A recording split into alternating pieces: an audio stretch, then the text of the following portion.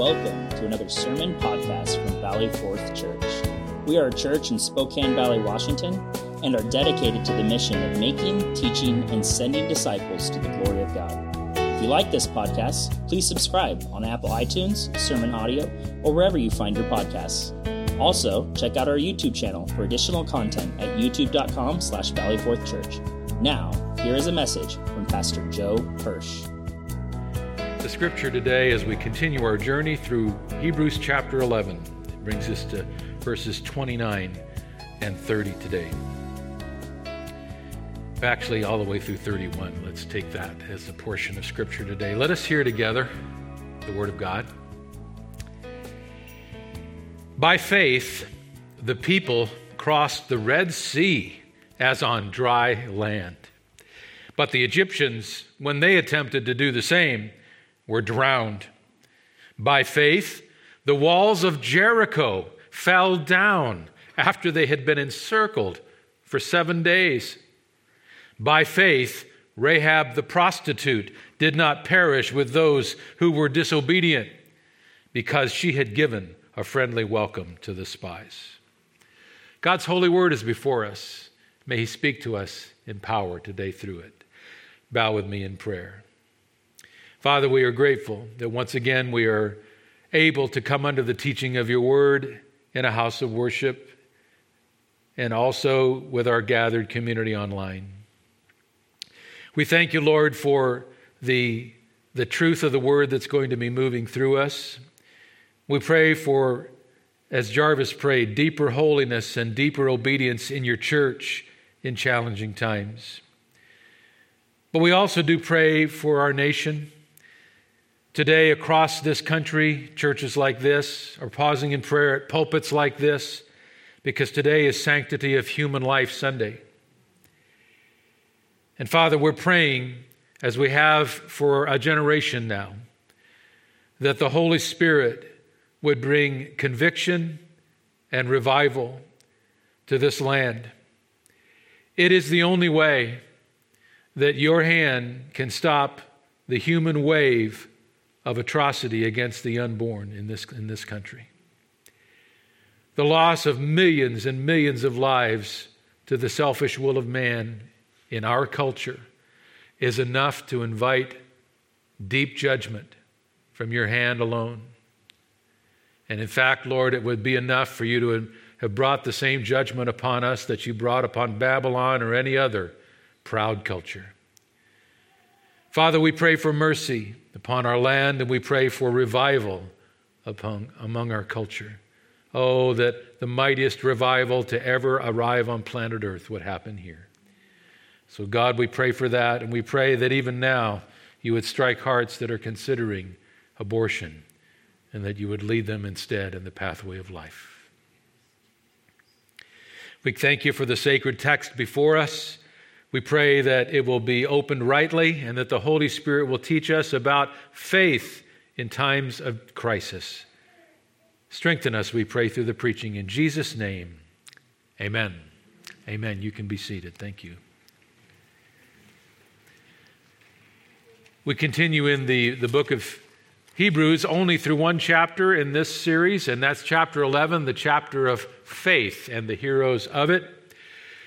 Remind you that the book of Hebrews was written to a group of Jewish believers or Jewish seekers, and they were struggling over trusting Christ as Savior and becoming born again, or if they were born again, they were struggling with walking publicly with the Lord, because the culture that they were in was a very hostile culture to the things of God. Their back was up against the wall of a hostile culture, hostile toward biblical faith. For a Jew to become a Christian in those days, they immediately faced two sets of enemies. One was their old Jewish people, who would defy them and persecute them because of the traditions they were leaving and the gospel they had embraced. But also the Roman culture was increasingly becoming hostile to anyone who became a follower of the way of Jesus. This book was written in the mid-60s AD, when persecution was beginning to escalate and the culture was becoming more deceived and more filled with corporate anger against people of the way. For a Jew at that time to become a Christian was nearly always costly. It often cost him his friends, his family, his synagogue privileges. He could no longer be part of the faith community in which he'd grown up, even though he had found the Messiah that faith community was searching for. Often, men and women in the Jewish community would lose their social status, their friendships, their family connections. They'd be disowned, and they may have lost their professional lives, so they couldn't support their families. It was a dangerous decision to make, to trust Yeshua, Jesus, as Savior in that time, particularly if you were Jewish, like the readers of Hebrews 11 were. So the writer writes to encourage them. And he writes to them to show the supremacy of Jesus as being worth any sacrifice. But he also writes in Hebrews chapter 11 to show them that there were many other brave men and women whom they knew from their Old Testament history who had gone before them, who had trusted Jesus Christ and who had paid a price as they looked forward to the Messiah who would eventually come to that cross.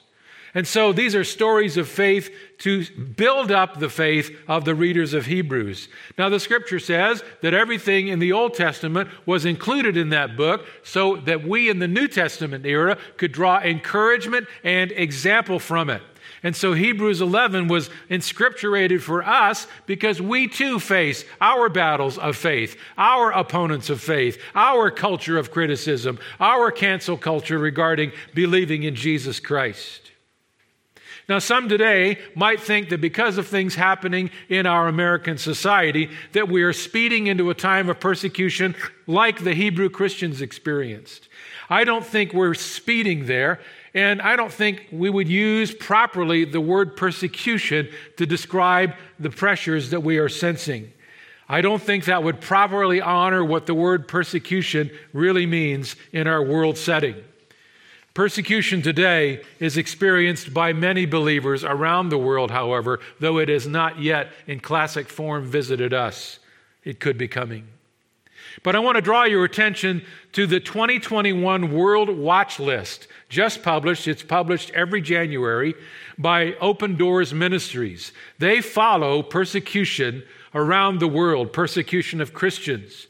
And they list the top 50 countries where Christians have been the most persecuted and they face the hardest times in the coming year. The report notes that 309 million Christians living in places around the world live under very high or extreme levels of persecution today. Now that number is up from 260 million in last year's list. That is a massive shift.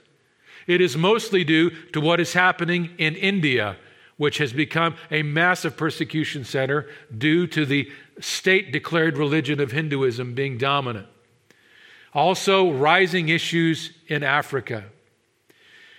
In fact, in Nigeria, which has now made the list, here's the top 10 if you're wondering. North Korea, Afghanistan, Somalia, Libya, Pakistan, Eritrea, Yemen, Iran, Nigeria, and India. Top 10 persecuting nations.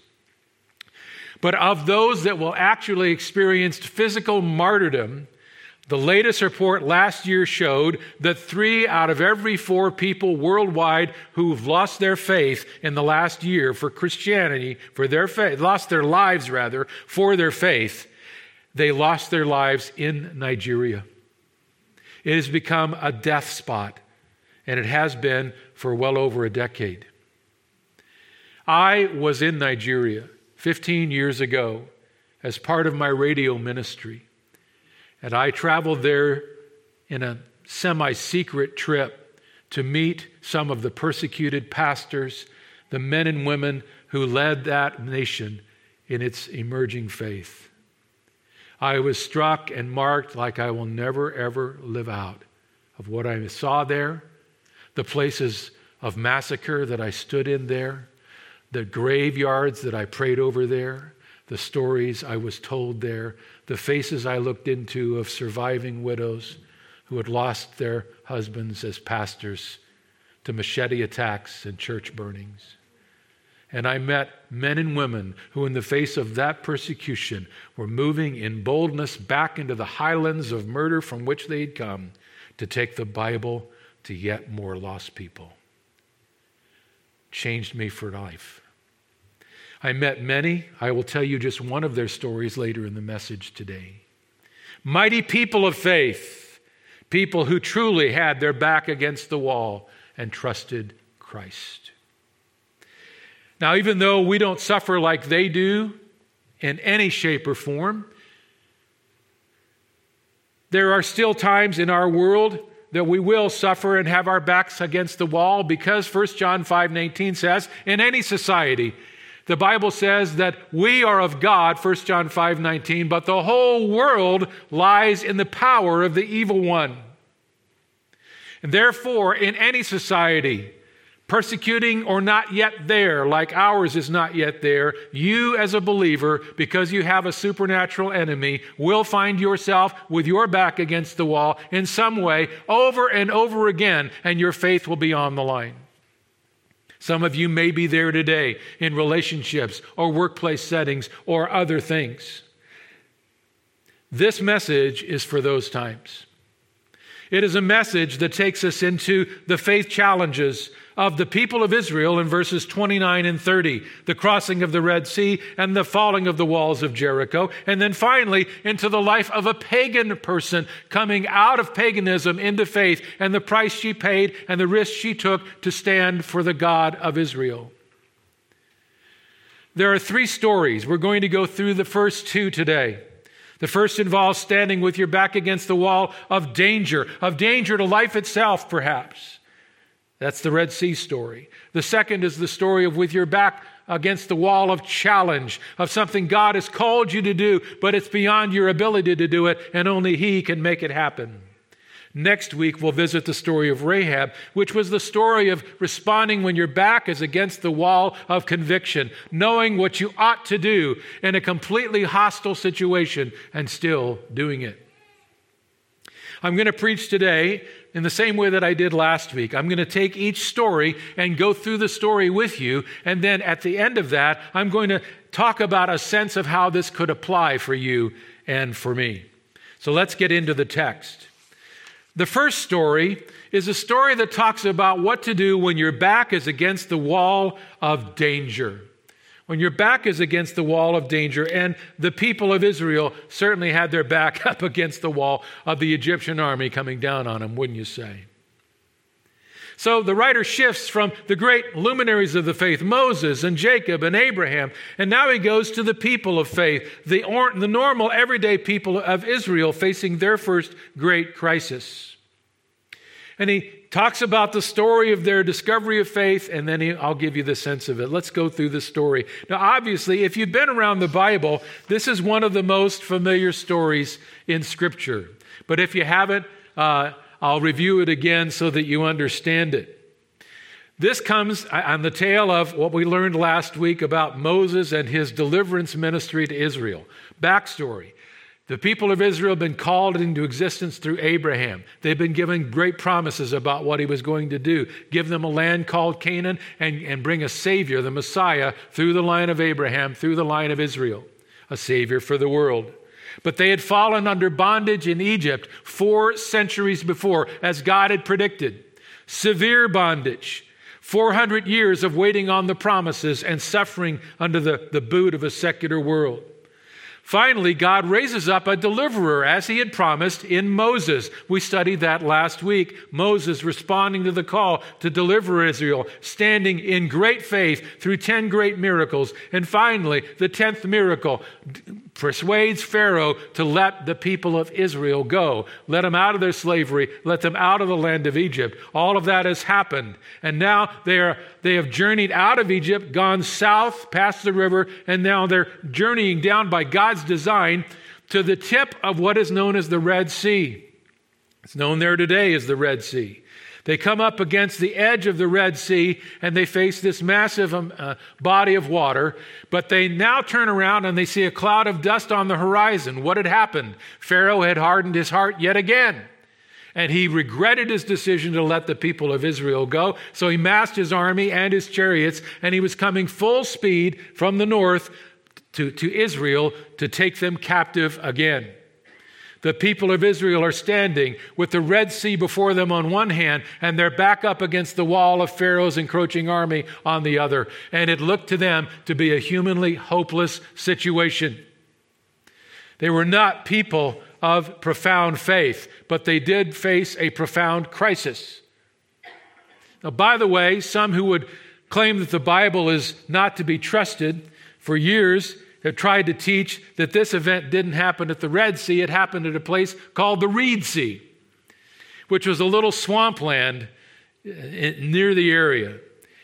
A place that was full of reeds that was only some feet deep, not deep at all. And they claimed that what really happened was there was no parting of the water. The Israelites just got up the guts to wade through the Reed Sea. They got to the other side, but the Egyptians with their heavy-wheeled chariots, got mired in the mud and couldn't pursue them.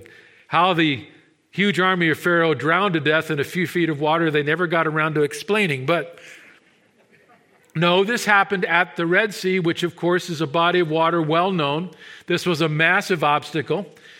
It was 1,300 miles long, 200 miles wide at its widest point, and 1,600 feet deep on average.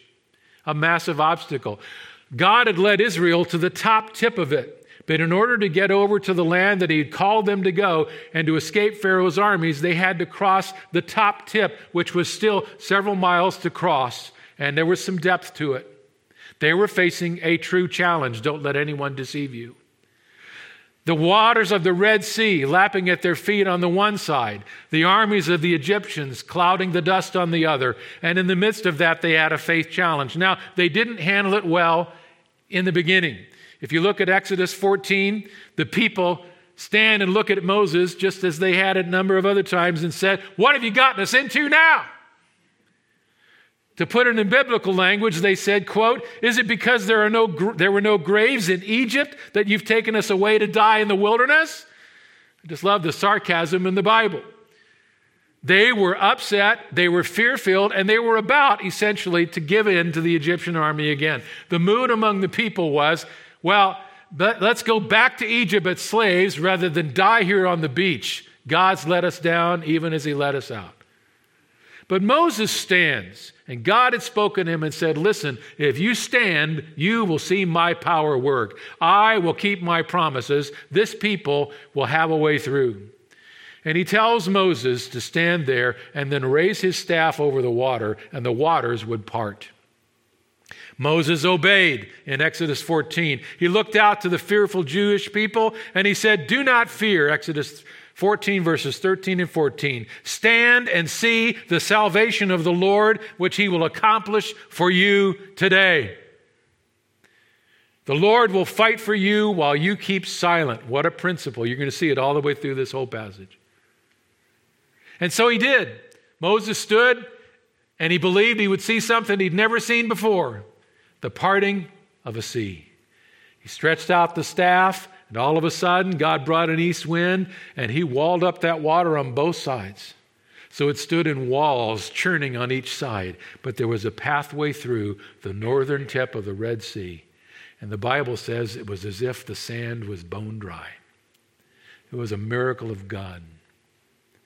Now, Moses may have stepped into the water first and led the way and stood in the middle with his staff held high. I don't know. But the people of Israel did have faith in that moment. It says, by faith, the people crossed the Red Sea as on dry land. They had to make a decision.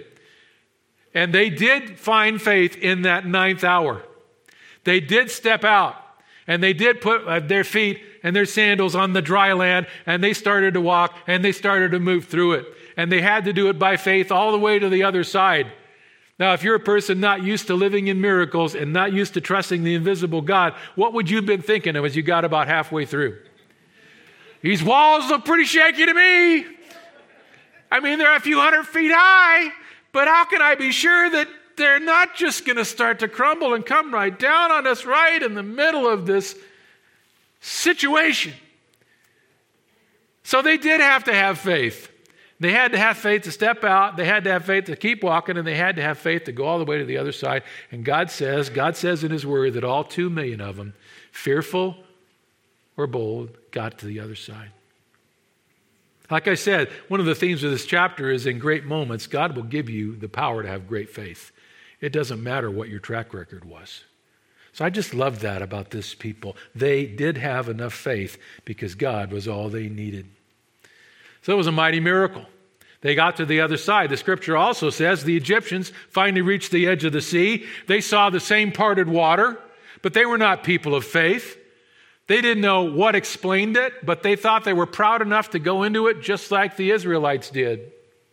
They went in presumption. They went in human pride and the human deception that comes with a godless life. And they got into the middle of it. And what happened to the walls of water then? Oh, they did come in. That's a symbol of judgment. The water, just like the waters over the earth when Noah lived through it, a symbol of God's judgment coming down on human presumption and human wickedness, and he wiped out every single one. That's how God's judgment works. It doesn't miss a name. The Israelites, flush with faith on the other side of the Red Sea, it says that they composed a great song to God, and Moses composed it, and Miriam, his sister, led the nation and the women of the nation in singing it, and they danced on the shore of the Red Sea as the armor-clad Egyptians rolled up dead on the beach. And they saw God work. Oh, it's true. By faith, the people crossed the Red Sea. It was a mighty miracle for a frail people. I like those stories because I'm a frail people needing a big miracle in my life all the time. What's the sense of application? How does this play its way out into your world and mine? Well, some Bible students have seen that Egypt may represent the evil world we live in, a godless society. Pharaoh may even represent the prince of power, of the power of the air himself, Satan, behind it all and leading it all. And that Egypt represents every age of a God-hating world seeking to dominate or destroy the people of faith. It's an interesting thought. Can't prove it. But it does give rise to thinking about the fact that the Bible does say that if you're going to stand by faith in a God-hating culture, you'll absorb some of the hate that is directed toward God, doesn't it? Jesus himself said in John 15, verse 18, if the world hates you, know that it has hated me before it hated you. Jesus predicted it. He predicted that there would be a reflex of blind hate toward believers, his disciples whom he's speaking to in that moment. Know that it has hated me before it hated you. This isn't personal. It's hatred against God. He says, if you were of the world would love you as its own. But because you're not of the world, you've escaped out of it. But I chose you out of the world. Therefore, the world hates you. Remember the word that I said to you, a servant is not greater than his master. If they persecuted me, they will also persecute you. It's all about being allegiant to Jesus Christ.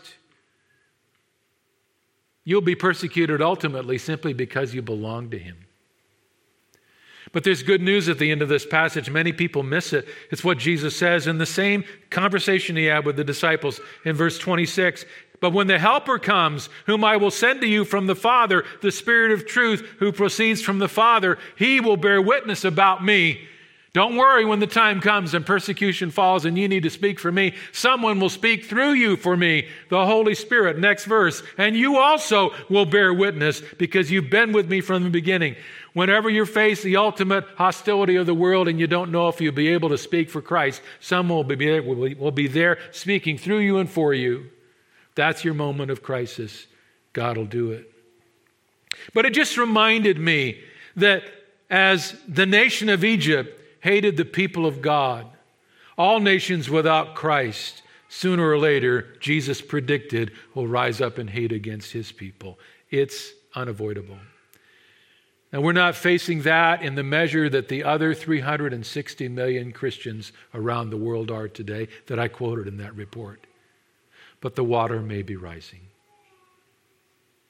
The water may rise soon. Here's my word to us. step into it. Move forward into it. Let God be with us and let God speak through us. He will be with us. That's one of the lessons I get. Here's a second one.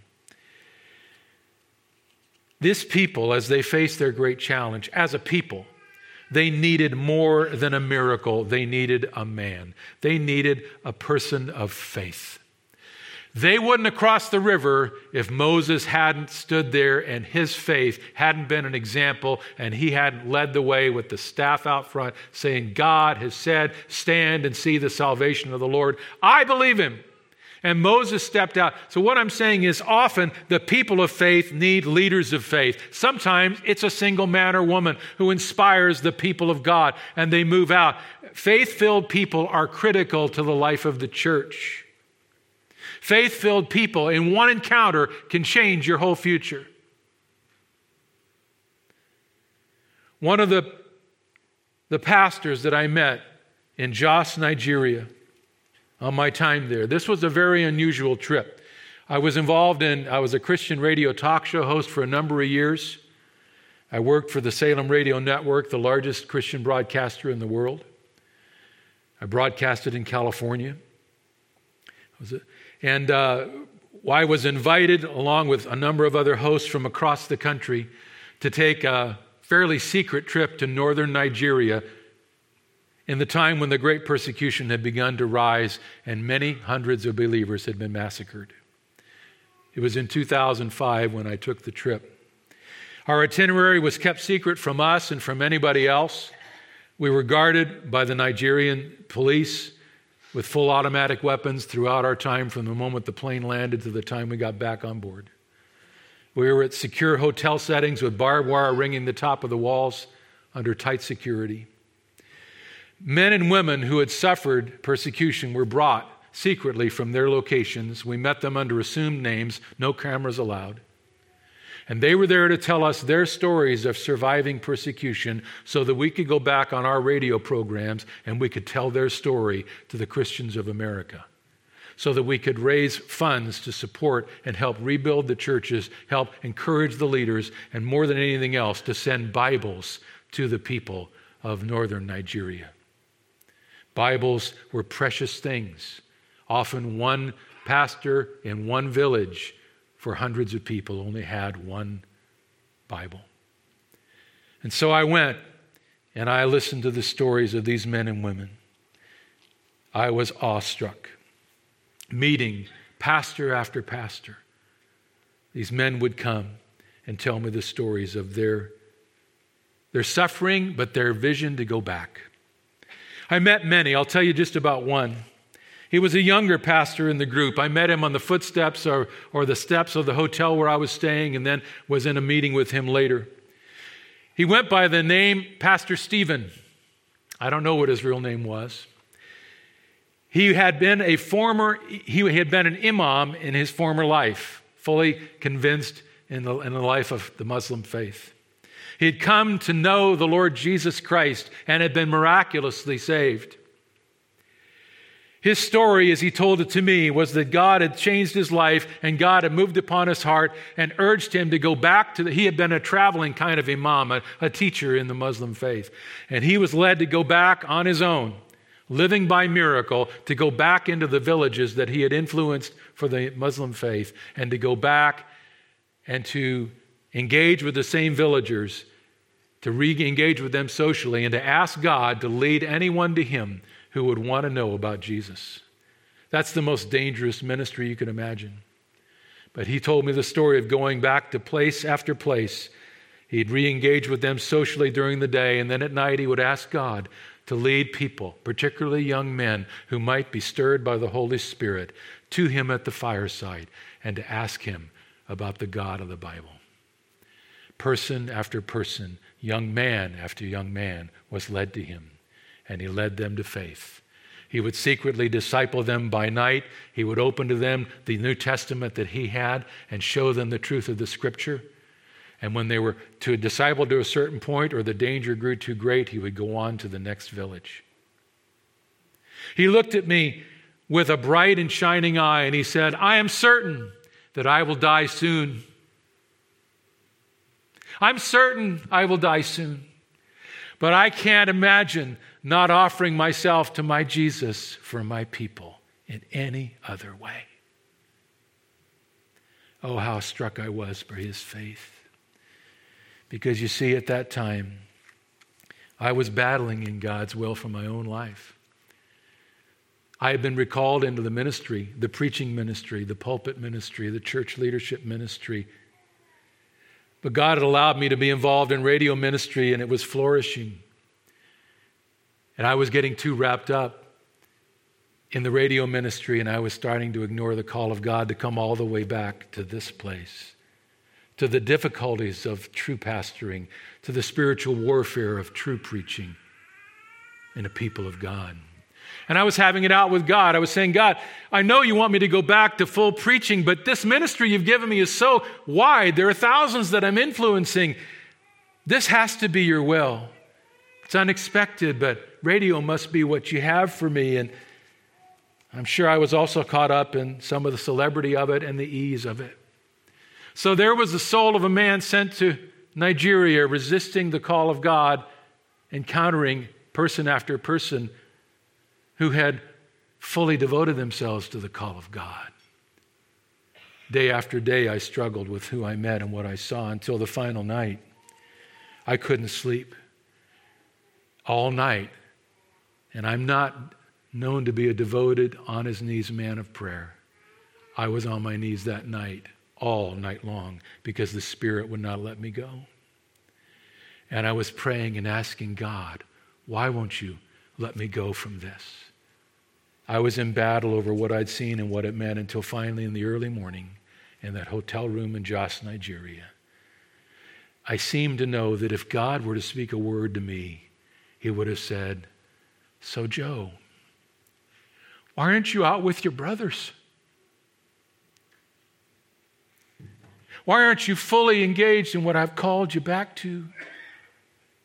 Why aren't you with your brothers? And I had to answer that with the call back that, Lord, I'm not willing, but I will be willing. I can't resist their example. And I came back a changed person. God allowed the radio ministry to go on in his own way, but it was over that morning. Within 2 years, I was in a pulpit and I was preaching to a people of God. I remained preaching to a people of God. I'm so grateful for the honor in spite of the challenges. I might not be here today if I hadn't met Pastor Stephen that day. That's the point I'm making about the impact of a godly leader, a person of God. Who knows that you may not be on assignment from God to be that kind of person for a situation you don't even understand. Somebody battling for faith in your home structure, in your family, somebody watching you from afar that you don't even know. God inspires faith in his people, often by the faith of one single person. Thank you for allowing me to be that personal this morning. I'm going to move quickly to the second. The walls of Jericho. Let's go to the second and last story. I'm going to do this quickly. This is a story of when your back is against the wall of challenge. This is a totally different environment. Between verses 29 and 30, as we go back to Hebrews 11, between verses 29 and 30, there's actually 40 years of unrecorded time. Did you know that? Verse 29 is the first generation of Israelites that were released from Egypt, that were sent to Canaan, that were given the call and the promises, but they were a rebellious generation. Their faith, which was at the high water mark, pardon the pun, at the Red Sea, after that, declined rapidly. And within days, they were rebelling again against the hardship of the journey. They rebelled against God multiple times, questioned God many times. They refused to go forward when they got to the edge of Canaan some months later. They refused to go in. They were too afraid. And so God said, if you're not going to walk by faith, I'm going to let you wander like you want to. I'll send you back into the desert and you can wander for 40 years and your generation will die out in unbelief, and I'll raise up a new generation that aren't tainted by your godlessness and your unbelief. And that new generation I'll lead back to the edge of Canaan again 40 years later, and I'll lead them into the promised land. And that's exactly what happened between verses 29 and 30. Why isn't it recorded in the Hall of Faith in Hebrews? Why did he leave out that set of history? Because there was no faith in it.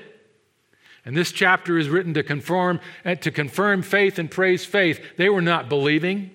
Well, now we have a new generation. They're back on the edge of Canaan. They not only have a new generation of people, there's a new leader among Israel. Moses had gone on to be with the Lord. There's a new leader. Joshua is his name.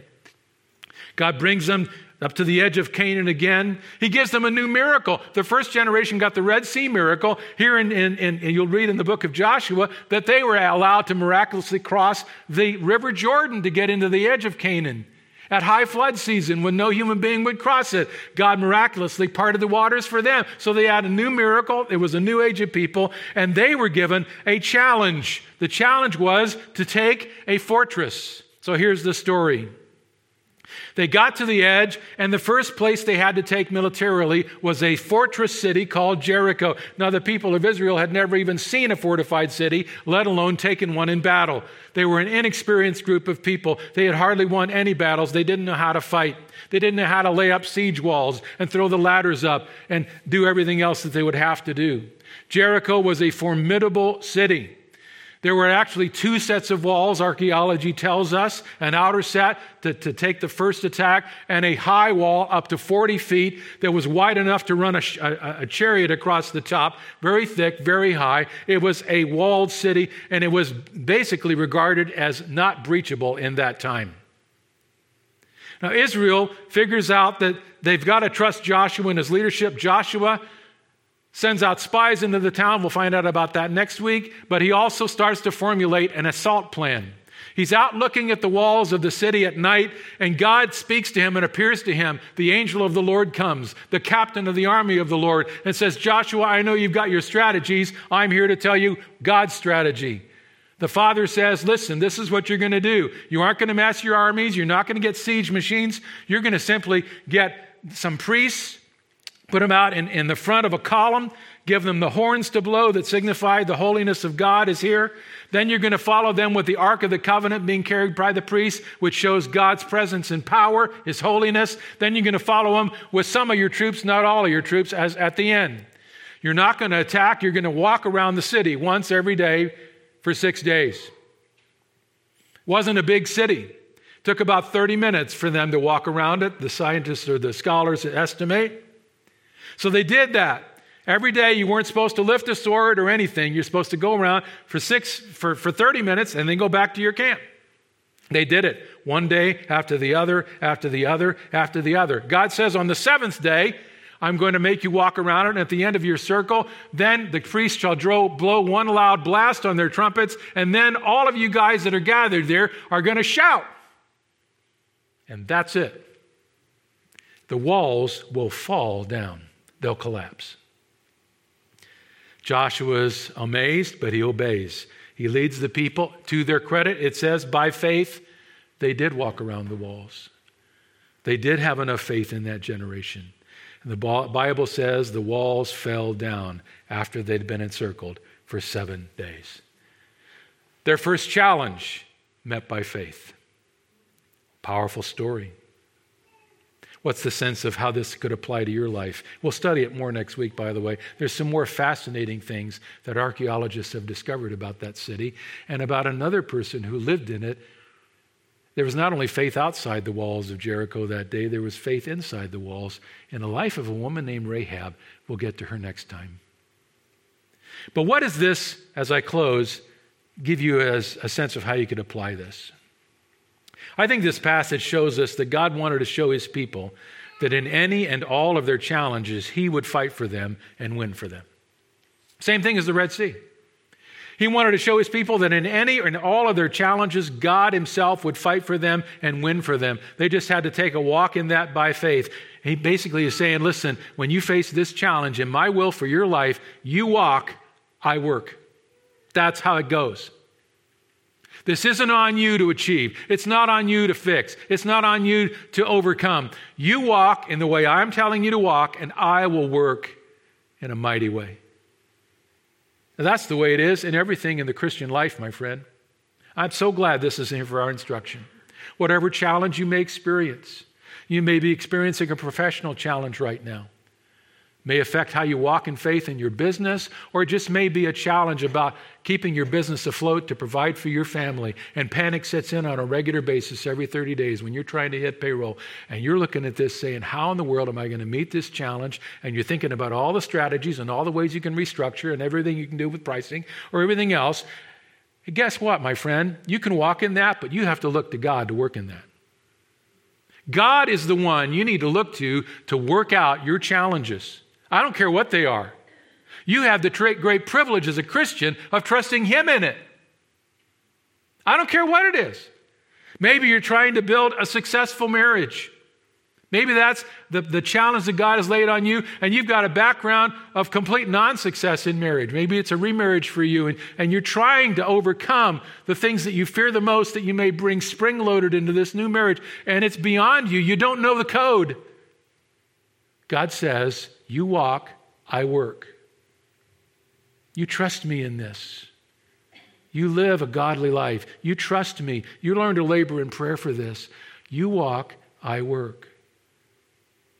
Maybe you're in a situation with an extended family where because of your convictions, and we have a new rising secular culture that kind of goes to anger first instead of reasoning about things, maybe they have cut you off. You've kind of been what we call canceled today. Either online or maybe at family gatherings. They've shut you down because of their view of what you believe. And you're trying to figure out all the ways to rebuild the bridge, to get over to the other side again, to make it like it was. And I understand all those impulses, but maybe God is saying to you today, listen, give up fighting, give up debating, and start walking in faith. And start walking in love for them. Start walking in prayer for them. Start accepting this as from God for the time being. But God said, listen, you walk, I work. That's the lesson of Jericho. And God is so good because if you're His, He will regularly give you things that have Jericho-sized walls that are way past your experience level, that intimidate you, and you see no way that the walls will come down. God says, you walk in what I show you, I work.